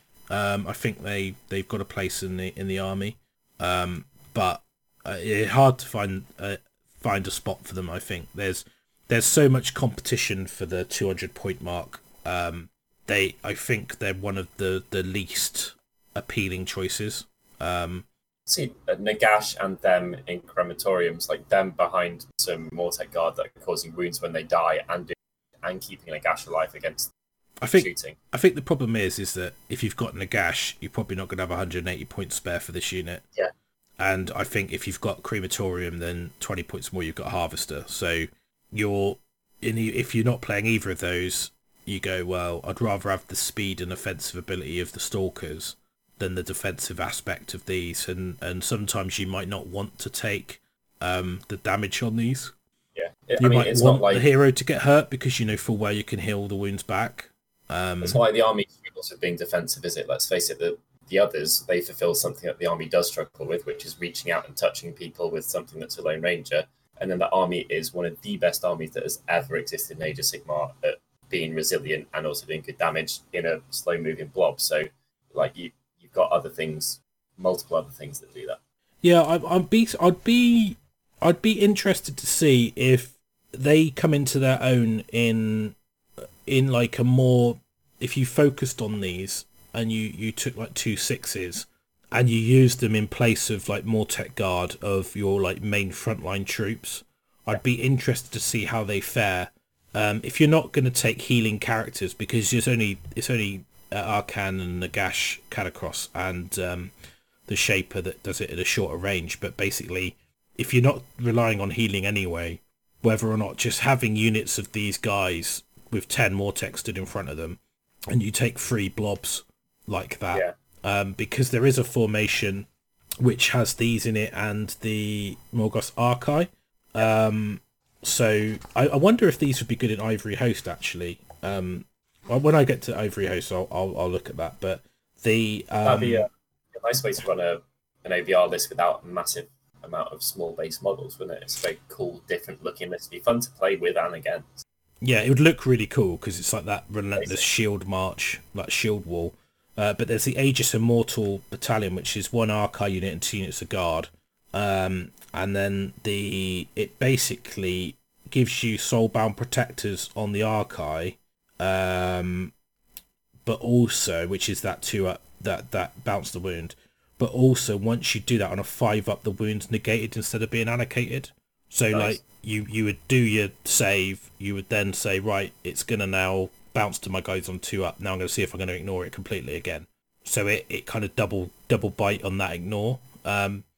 So, but again, that's very good because that means that every 3 wounds you absorb, 1 of them will be ignored on average. So I think that makes it really efficient, especially if you're running heroes with them, like maybe a Leech Kavalos, or even if Arkhan's in the list.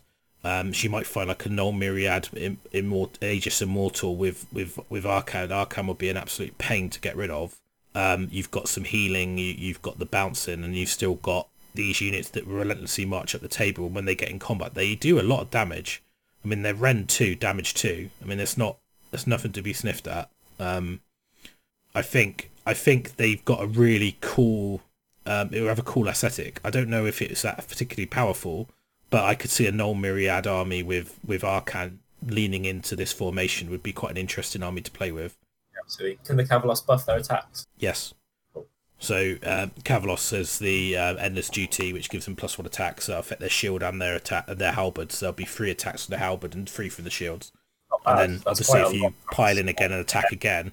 Yeah, so I think a good list might be Death Riders for your troops, 3 units of 5, with the character. So the Kavalos, the Liege Kavalos, Arkhan, 2 units of these boys and a 6. A unit of Archive, maybe a 4 if you can fit it in, maybe 2 and then a catapult or something like that if you need it. But maybe you use the Archive for the reach, or Arkhan's magic as a way to get things, and then you just lean into the fact that you're basically going to use your speed to get your Death Riders around the sides.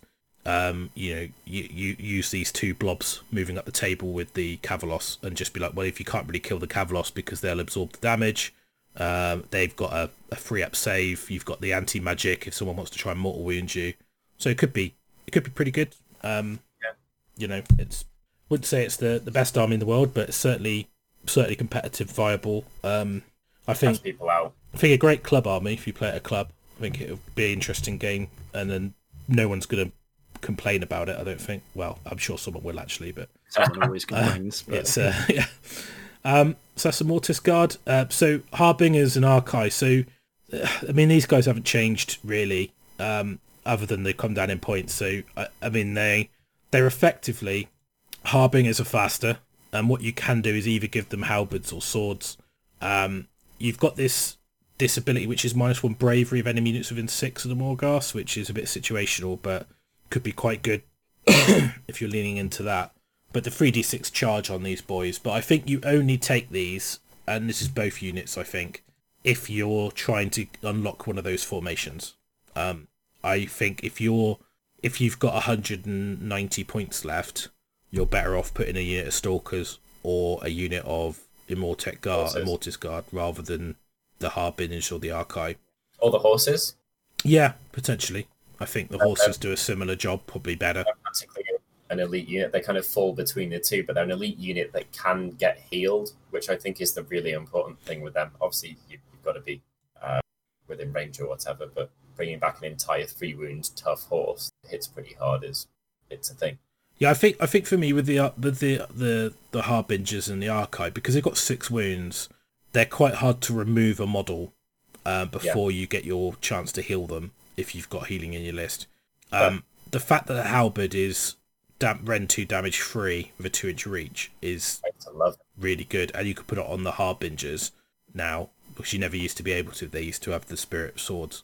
I think potentially the swords are better because you get 5 attacks, 3s, Ren 1 damage 2, but the Halberds, because they're a bit swingy, but OBR have got quite a lot of ways to make the hit roll more reliable. They can be quite good. I think it's difficult to know which one to take. I think the Spirit Swords are more reliable, but the Halberds have more damage potential, like from a swing point of view. I mean, if you're in Petrifex as well, you could buff that rend by 1, right? Yeah, if I was Petrifex, I'd probably always go with the swords, because you can go to Ren 2, and you don't really need Ren 3. Honestly, it's a bit overkill. Oh, I love it. I love when you roll for someone and whenever someone's got a 4+ save and you're like, so that's that, and this is just straight through to wounds, and they damage 3, that's devastating. Yeah, I suppose it's every potential save they make is 3 damage they're not taking, right? So it's I think the Archive are quite interesting because obviously they get the mortal wound save on a 5-up. So they've almost come down in effectiveness because of the handbook change, where you don't get the death save as well. So they've almost got worse. So I think for me that I would never take Archive unless I'm running that formation where I have to take them, because out the 2 I'd always take the Harbingers. If I had to choose between the 2, the Harbingers, I'd rather have the speed. Yeah, makes sense. Well, you've got the same choice of damage. So good, like it's a threat, right? It's a big deal, and jumping over things like a lot of units. It's very easy to protect against a normal 2d6 jumping over the top charge, but it is really hard, especially if you just got 2 of them as well. It's very, very hard to protect against a small footprint that could be like 10 or 11 inches on average. That's very, very difficult to protect against. Yeah, and now the others don't get you the buff, like you said, with the saves. You may as well just take the faster ones and like make that charge more reliable. I mean, being able to charge outside of 18, at 18 is also, really handy. That one time that you get in the 18-inch charge is, it's amazing. It was like a move 12 before that, which is ridiculous. Yeah, that's what I think. I mean, I still don't know whether I'd take them. I love the models. It's a shame because I think the models look amazing. But I don't know whether knowing what little I do know about OBR, mostly from playtesting and playing against it, I never really took the Morghosts. It was always, I'd always take the Stalkers and stuff. Yeah, I think so. Yeah, it's an interesting one, but I just don't see a place for them still. I think where do you think they do become effective? Do you think it needs another points drop, or? I think they're a scalpel. Like they've got a few than you'd like, and they would wipe out particularly with the 5 attacks option, they'd wipe out a unit of 10 guys on the edge without getting touched, and then still be around to do some other things. But they're a very swingy unit to play with, and I've actually played with them quite a lot. They're very unforgiving. I still think all the Elite are overpriced. I agree. I don't think the Stalkers probably are okay where they are, but I think the Guard could be 160. I think the Harbingers could be 180, and I think the Archive could be 160 now. I think the fact that because you get 2 models, not 3, I don't think they should be 10 points more expensive than the others. Doesn't really make any sense. No. That's a hang up, isn't it? They were 120 points way back when. And I think that the only way you're going to make these things more viable without changing War Scrolls is just to drop their points, because the problem you've got is if you put the Mortec and the catapults up, you almost break the army, because they are kind of priced. I think the Mortec guy could probably go up a little bit, but then the horses would probably have to come down, and you might just see horse spam. I think they're quite well pointed because they're not. It's not really, those aren't the things that made them quite effective. It was the Petrifex Elite combination. And you had to put a lot of points into making them really good as well. If you stood Katakros behind them, you've also spent 500 points. Yeah, exactly. Yeah, and I think the army is so close to a small points increase on any of those key units, and suddenly the army becomes Really unviable. very, very weak in comparison, because a 10-point swing is a 200-point unit lost. Yeah. Because the way that the army is pointed, and you almost undo the drops on the elite units by putting up those things. So I think the Harbingers are still overpointed. I think the Harbingers, the 190, the Archive is still overpointed. I think the Automatic Guard is still overpointed. I'd like to see those come down. Stalkers could probably stay at 180. I'd like to see, really the thing that I think would unlock the OBR a little bit is some other combat-focused heroes, which are not Nagash or Katakros, that are already Kavalos. So we'll come to that when we come to listener questions. That would be quite good. But I think we'll just quickly talk about the host, because I'm not going to go through them all in detail, but I think because of Petrifex Elite change, I still think Petrifex Elite is very good. I mean, you've still got Bludgeon, +1 rend. I mean, it is a Relentless Discipline thirsty list, because you need points to unlock that ability. Reroll ones on the save, although it sounds not very good, it's like, well, you can reroll saves with Mortec Guard, or you can get Nagash can do it. But if you don't want to buy Nagash and you don't want to run loads of Mortec Guard, it's actually really good, because it's like having Mystic Shield in every unit. Yeah, so free without having to cast, no range, and not spending anything. If you're running that Ageis Immortal list, and suddenly your free up save guys are re-rolling their ones on their save, they wouldn't get that unless you had Nagash, which if you had Nagash, you can't afford any units, so it's completely pointless. Yeah. But you'll be surprised how good that is across your whole army. Good on the horses, I think, out on their own, risking it a little bit, and it really adds up, because they've not got a bad save. They've got 3 wounds apiece. They just end up lasting like 1.5, 2 rounds more than you would like, and if they get healed, then they're possibly like they've gone in, mullered something, taken a load of damage back, made a few more saves than they would, and then you put 1 model back, 4 guys there, not 3. Yeah, and I honestly, I think the with the Mortis Praetorian list, you need to take Katakros to really unlock that in its potential. But some of the things I like about Petrifex Elite is purely the fact that you get the +2 to your wounds, and the first wound allocated each phase is negated, so it makes your Liege Kavalos absolutely amazing. It's horrific. And I think it really works for the Death Riders, because you don't have the option to reroll saves, so you get reroll ones on your save anyway.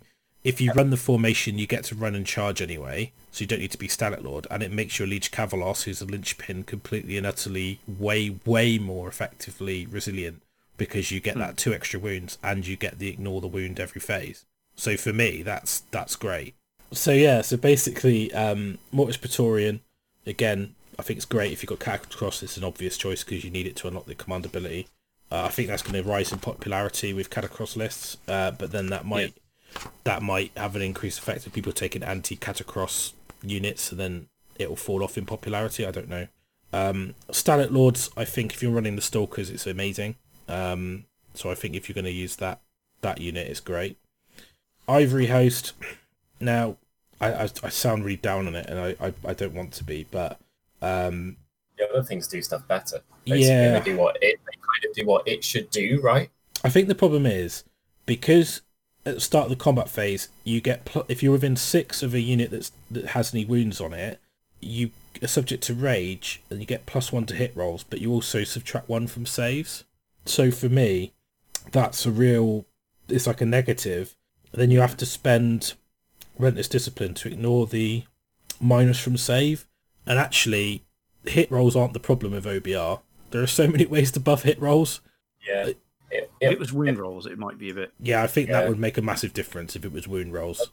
Like the save, that could have a Petrifex Elite. The flip side of that apply to it. What if you had to re-roll 6s to save, rather than you got -1 to save? Because I think the moment you, right? Yeah, something like that. I mean, I think it could definitely do with a boost.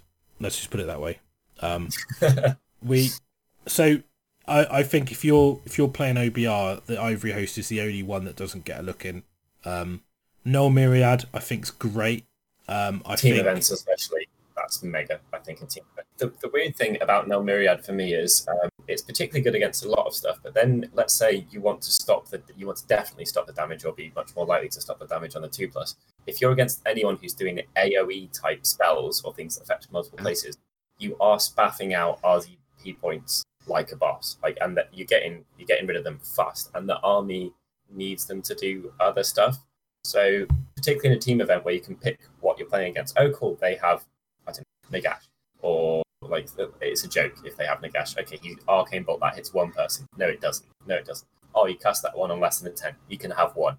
Oh, no, you didn't. I got rid of it on a 5+ anyway. It's amazing in a team environment. I do like the items and options, but I think apart from Ivory Coast, the entire book, and maybe the Archive or the Harbingers, whichever one it is, every single thing in there has a place and a good option in pretty much anyone. I would love to see a monster heavy list like Undead Ogres. I think it's possible. I think it's viable. Like the Null, I think the Null Myriad is so good because, like I said, it's such a good Nagash Legion now. Or if you're running elites that you don't want to get affected by debuffs and magic. Yeah, keeping Arkhan alive. I played Tony with it, and obviously I wasn't doing magic much. I was playing with the orcs, but just the ability to Arkhan was that little. He was perfectly annoying, basically, just how you'd play him, Russ. So, zapping around, slightly out of range. He's a threat though, and they just nipped over and took the last few runes off a Maw Crusher, and being able to keep him alive. The other stuff in it's not bad. The options, the items, and stuff like that. I think it's very, very varied in terms of application. And the stuff that the army doesn't want to face, being a lot of mortal wounds or something like that, the army's strong enough anyway. You can take the approach that, let's say, Daughters did when shooting got really heavy and suddenly people were going the -1 to hit temple or whatever. You're good against pretty much everything in the game anyway. The thing that really undoes you is this. Okay, cool, we'll deal with that, and then you're more well-rounded. Yeah, and I think the Crematorium is so good if you run lots of Mortek Guard and Harvesters. Oh, it's money. It's money. 20, 10, and a 5 of Cavalry, and 1 or 2 Harvesters. It gives you so many options. Even running 10 up with a Harvester behind them is so irritating. Yeah, I played a smaller point game, and I ran 10 of a Harvester, and it was immense. So basically, any time a model's slain by an attack, before it's removed, add 1 to the roll. If it's a hero monster on a 5+, pick a unit within 3, take a mortal wound. But then you do that roll, do the damage, then the Harvester rolls to see if they come back anyway. So you get 4+ on a 4+, yeah. And then if you've got healing in your list, so I think back that up with catapults, you've got a very solid static blob that can sit on objectives. That damned if you do, damned if you don't. Yeah. Your opponent if your opponent has an elite monster and they go and try and kill your Mortex, they're not going to kill them, and they're going to die themselves, and your guys are going to come back to life. And then let's say it's your turn next. 3 more are back because of Arkhan or a banner, whatever it is. It's horrific. I've played it a lot, and it's one of the armies that's really, really easy to underestimate. Very small footprint on the table, and not look that scary, and everything just does way more than it should, and doesn't die, and hits harder than it should. I think it's really strong. Yeah, I think Petrifex was just you auto choice unless you had Katakros, and now the change, although small, doesn't stop Petrifex being viable, but opens up the. It's not even like they weren't viable. The others weren't. None of us haven't changed. The only difference is that you don't feel like you're handicapping yourself. Yeah, exactly. Yeah, almost if you told any other combat or grindy army they could get 1 rend for source. See, I would quite like to run. I think more if I think about that Ageis Immortal sort of army, the more I like the idea of it. But the Stalkers in the Static Lords, I think, is super good. So I think Static Lords is a weird one because you think it works really well with the cavalry, but if you run the formation with the cavalry, you get the run in charge anyway. So it's kind of relentless discipline efficient because you don't need to spend a point for it, but it's it does give you retreat and charge as well. But I think it works best if you lean into Stalkers because the synergy with their ability. So I think if you're running those, then if the Deathglaive is formation, then run Static Lords. If you're running Aegis Immortal, you can move away from that. But I think if you lean into monsters, it'd be interested to see what sort of monster cavalry list you could make and how many drops you could get to. Send them in and Russell build it and paint it. I'm not going to build in pink.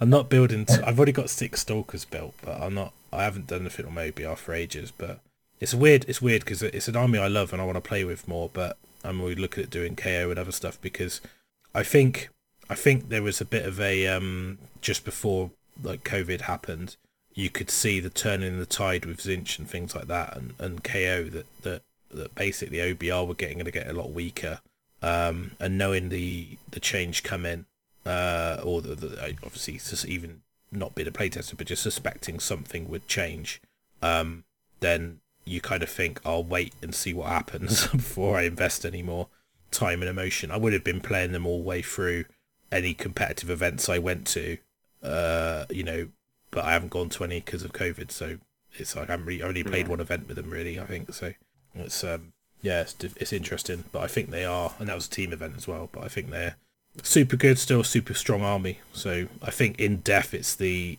best, most viable faction. I think so for sure. Shall we open up to some listener questions? Yeah. Do you want me to go from the bottom up? Yeah, just read them out. We think we've answered quite a lot of these already, like we've just some of the stuff that we've talked about. So Dave Frazier asks, where's Terry? And is Ren 2 more important than +1 save? Should people still run Petrifex? Definitely answered the second one, and Terry is attempting to sweat out the weakness. He's at the gym, for those who don't know what that means. I think the is -2 rend more important than +1 save? No, because the +1 save didn't cost you a point as army wide and had nothing and wasn't restricted to a phase. So the +1 save was definitely a better ability. Is Petrifex Elite still viable? Yes. Is -2 rend still good? Well, yeah, extra rend is always good. So you know, I had extra rend with my Iron Jaws that I could spend points for. I would be over the moon.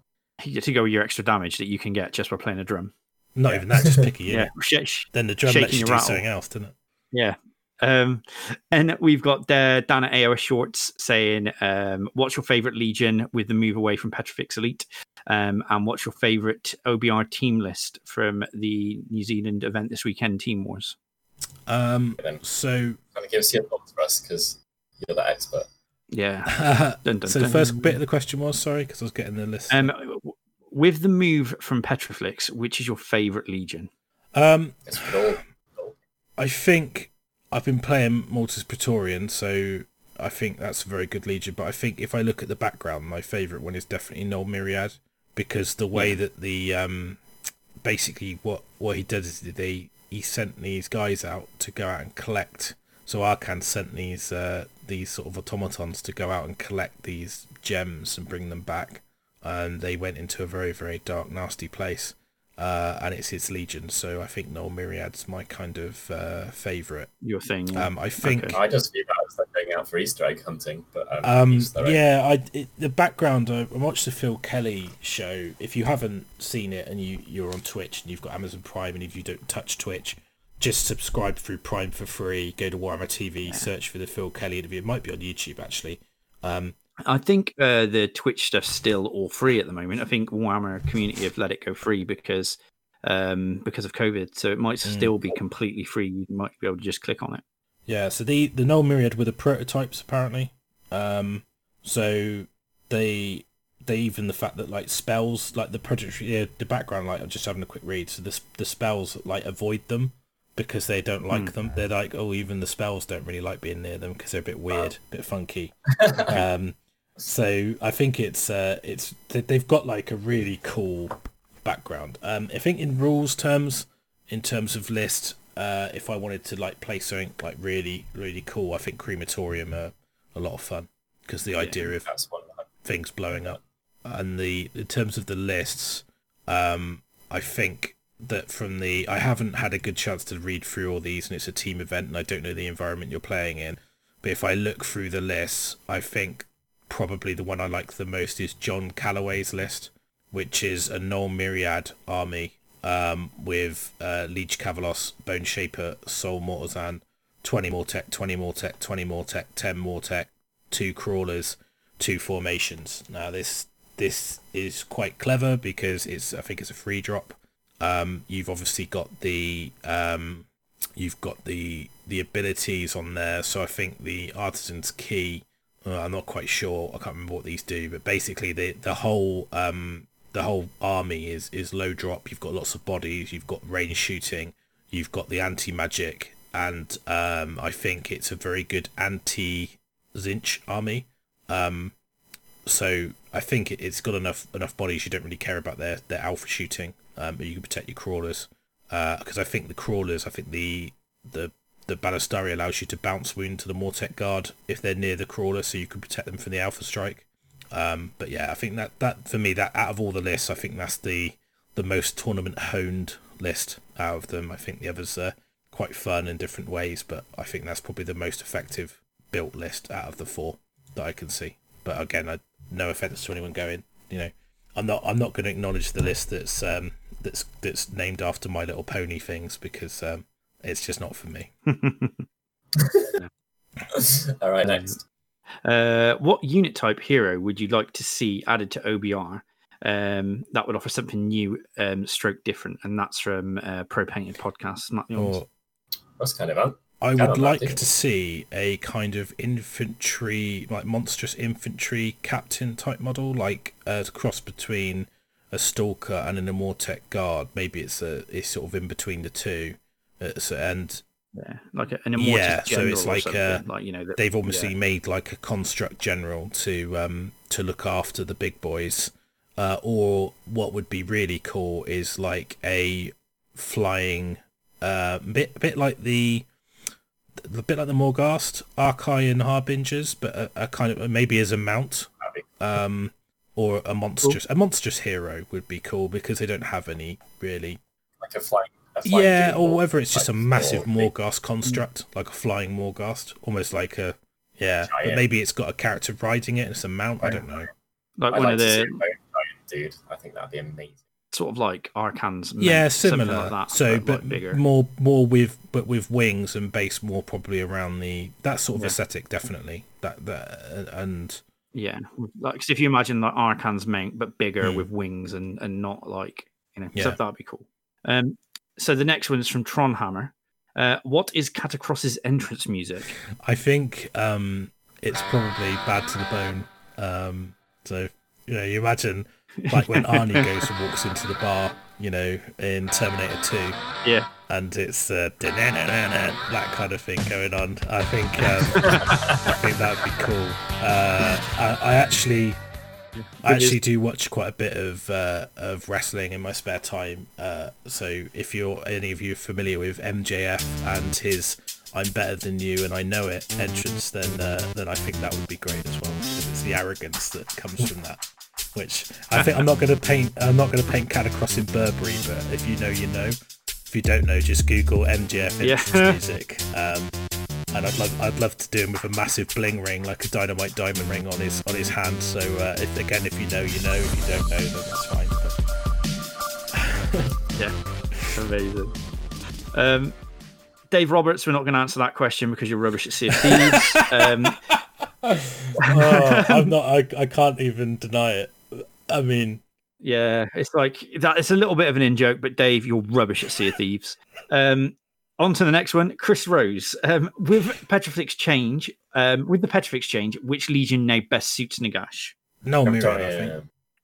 If you're talking about pure Nagash, because Crematorium doesn't do anything for him, it complements really well if you've got lots of Mortek Guard. But I think you want Harvesters, and then you don't have the points. So I think if you're really leaning into Nagash, like making Nagash the best he can be, I think Null Myriad really helps. So for me, it's Null Myriad. Static Lords as well, actually. Run and charge Nagash and retreat and charge Nagash ain't bad, is it? Byron just build a face. That's funny. Nagash, right? If you can, I think any list you do, you just have to plan it around Nagash, because he's such a massive point sink. You can make him work in anything. If you definitely want to include him, you just have to think about how you construct the list based around the fact that nearly half your army is spent on one hero. Yeah, exactly. I think the type of idea I like with Nagash is that you have a smaller rest of your army, and in Crematorium, the rest of your army kills way more than it should, because when people kill it, it also kills them back. Then he can go off as a Lone Ranger. And even if you've only got 20 guys and a Harvester, because you can't afford much more, people go into that and they just disintegrate and they get hit back pretty hard, and then Nagash is annoying around the edges. But it's a far more. This is why I think Crematorium is quite good as well, because you're not tempted to spend Relentless on the ability, because it's not very good. It's just ignore cover saves.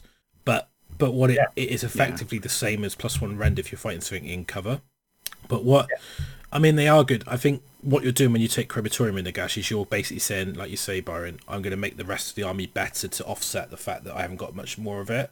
But for me, I think if you've got Nagash, you just lean into the big badass bone guy and let's make him as best as he can be. And whether that's protection from Null Myriad or aggression from Stalag Lords, then I think they're both good. So, cool. So we've got another one from War Machine 7. And he says, Petrifex is still super strong in the world of OBR sub-factions. But where do you think the nerf leaves OBR in the meta? I keep seeing them lose games, mostly to a shooting army. I don't think it really changes where they are in the meta. The things that beat them... I think people just... It's a bit weird, because when they first come out, people were like, what are these things? They're weird. They don't play like anything else. Nobody really understood the Relentless Discipline, how to shut that down. Nobody was targeting the Liege Cavalosses. Why? They're the linchpins of the army if you do, for discipline generation. They are very strong. Catapults are very good. People didn't necessarily protect themselves from the catapults or know how to get rid of them or get them into combat. I think it's that combination of people learning makes them lose more. I actually think the Petrifex, it makes the Nagash list weaker. It makes it more easy to break down. Shooting and mortal wound output has always been the bane of OBR. The more shooting, the more magic out there, the worse, the more they're going to get beat with Luminev, Zinch, Kharadron, all of which have been released after, and even to an extent, some of the changes to Wrath of the Everchosen with Nurgle and things like that. The other things have just been brought up, and they've become more prevalent rather than OBR getting brought down. I think the Petrifex Elite change was needed, and I think it was the lightest touch. Although I saw some people really saying it was a ridiculous change. I think it basically meant that without breaking the rest of the book, which I actually think is very well written and balanced, but there was just one thing that dragged the battle tome into a list or two lists. And I think the fact that that's now gone and the diversification of list design will make OBR stronger because it's harder to plan for the unknown. So when you've planned to beat Nagash Petrifex and suddenly turn up with 60 models in Crematorium, you're like, that's not what I thought an OBR list should look like. Or why is there 18 Stalkers on the table running and charging on turn 1 after they've moved 6 inches at the start of the game? So yes and no. It's a meta shift. It'll take time to adjust. It's a bit like a handbrake, that it doesn't, you have a delayed reaction to changes, and we won't know the changes in the handbook. We won't see that translate into wins and losses. You'll find that OBR will lose more often because there'll be OBR players that take the same Petrifex list without even changing it or looking at the other legions thinking, I'm still going to play my army as I play it, and it's got weaker, so they'll lose more often. But it doesn't mean that OBR are weak. It just means that list maybe is not as strong as it used to be, which were they winning games because they had a overpowered ability or because they were playing well. And I think those players will have to adjust, and it might be the fact they still play Petrifex but they change their list up or they change their style up or they just get better at the game. And I think so I think it's fine. I don't think it doesn't break the world. I think if it was hit with at the same time Mortec Guard and catapults went up, I think the army would be broken, like to a point where you won't see it, because it would have been too much in one go. I'm glad it didn't get double or triple tapped, like it didn't get Stonehorn. And I think it's learning in the past, like the original KO book and stuff like that, when there's too much adjustment in multiple places, which have a knock-on effect. And I think the handbook change that saves has an effect as well to Nagash's survivability, and Petrifex affects it. And if his points also went up, you would be going, never see Nagash anymore. I mean, it is very delicate to get this thing right, and I think it's in a great place right now in terms of it's strong, but it's not gonna just wipe people off the table because it's too strong. But I still think it's very strong. Yeah, and the like we said at the start, the bad matchups for it will always be the bad matchups for it, because that's what they are, your Zinch lists and stuff. So, but yeah, I mean, there's a couple of other ones from like Tinsdale, like can you name 4 4 crawlers, and no, you can't. And that's Can about you it, what really, for the 4 questions that crawlers? we've had come in. He wants to name them, doesn't he? You know, Tinsdale's like, Oh, yeah, it's like, no, you really can't. That's 4 words for each crawler. Yeah, I got one. Still not kidding anyone. Well, I tell you what, I called James's at them, and I said, I think you're compensating for. No, it doesn't fit. So it's like, or take a selfie with me. No, that's more words. tech crawler selfie something. I don't know. But I would say, I'd say to James, I know he thought we were ragging on his 4 crawler list. The reason we're ragging on it is because it's boring, one-dimensional, and rubbish. So go and learn to play and play something else. We love James. Just saying. Or Love you. Yeah. Waiting for him to write his KO list, which is just like 8 frigates. And then he's like, oh, I've just spammed this other thing that's good. And like, you know. So. Tom Maudsley's got something to say about that. Tom. Yeah, I know, right? But yeah. Is that it? That's Okay, sorted. cool. So Yeah, I think that kind of wraps up the OBR show. We've kind of gone through a bit of a redux of our review from last year. I think it's been there's been enough change to warrant it, and I know there's a lot of people who love OBR, me included. So hopefully this was useful for you guys. And if you're looking at playing OBR in match play, let us know what your lists are. Let us know your thoughts. If you're going to be mental enough to play the Aegis list with all the shield halberd guys and Morgus Archai walking across the table, I'd love to hear how that goes. And if you've got an Ivory host list which is particularly effective, please let me know. I would love to hear that there's a list that's really good in Ivory host. And if you've got any ideas for what you would change to Ivory host to make it more viable, if that's the one you really like the background of and you'd love it to be better, let me know as well, because I'd be interested to see what your thoughts are. And if you think that Arkhan's the best, definitely let me know. If you think that Nagash and Katakros are the best, I'm not interested. So The guy with Nagash I know, wall behind but him. that I've got to keep him happy.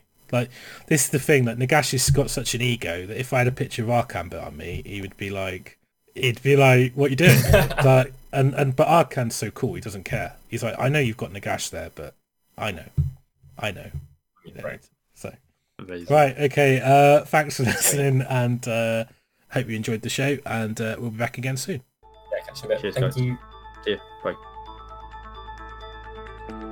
To make sure you don't miss out on any more Hammer to Your Face, subscribe to us on iTunes, add our RSS feed to your reader, and follow us on Twitter at FaceHammer_.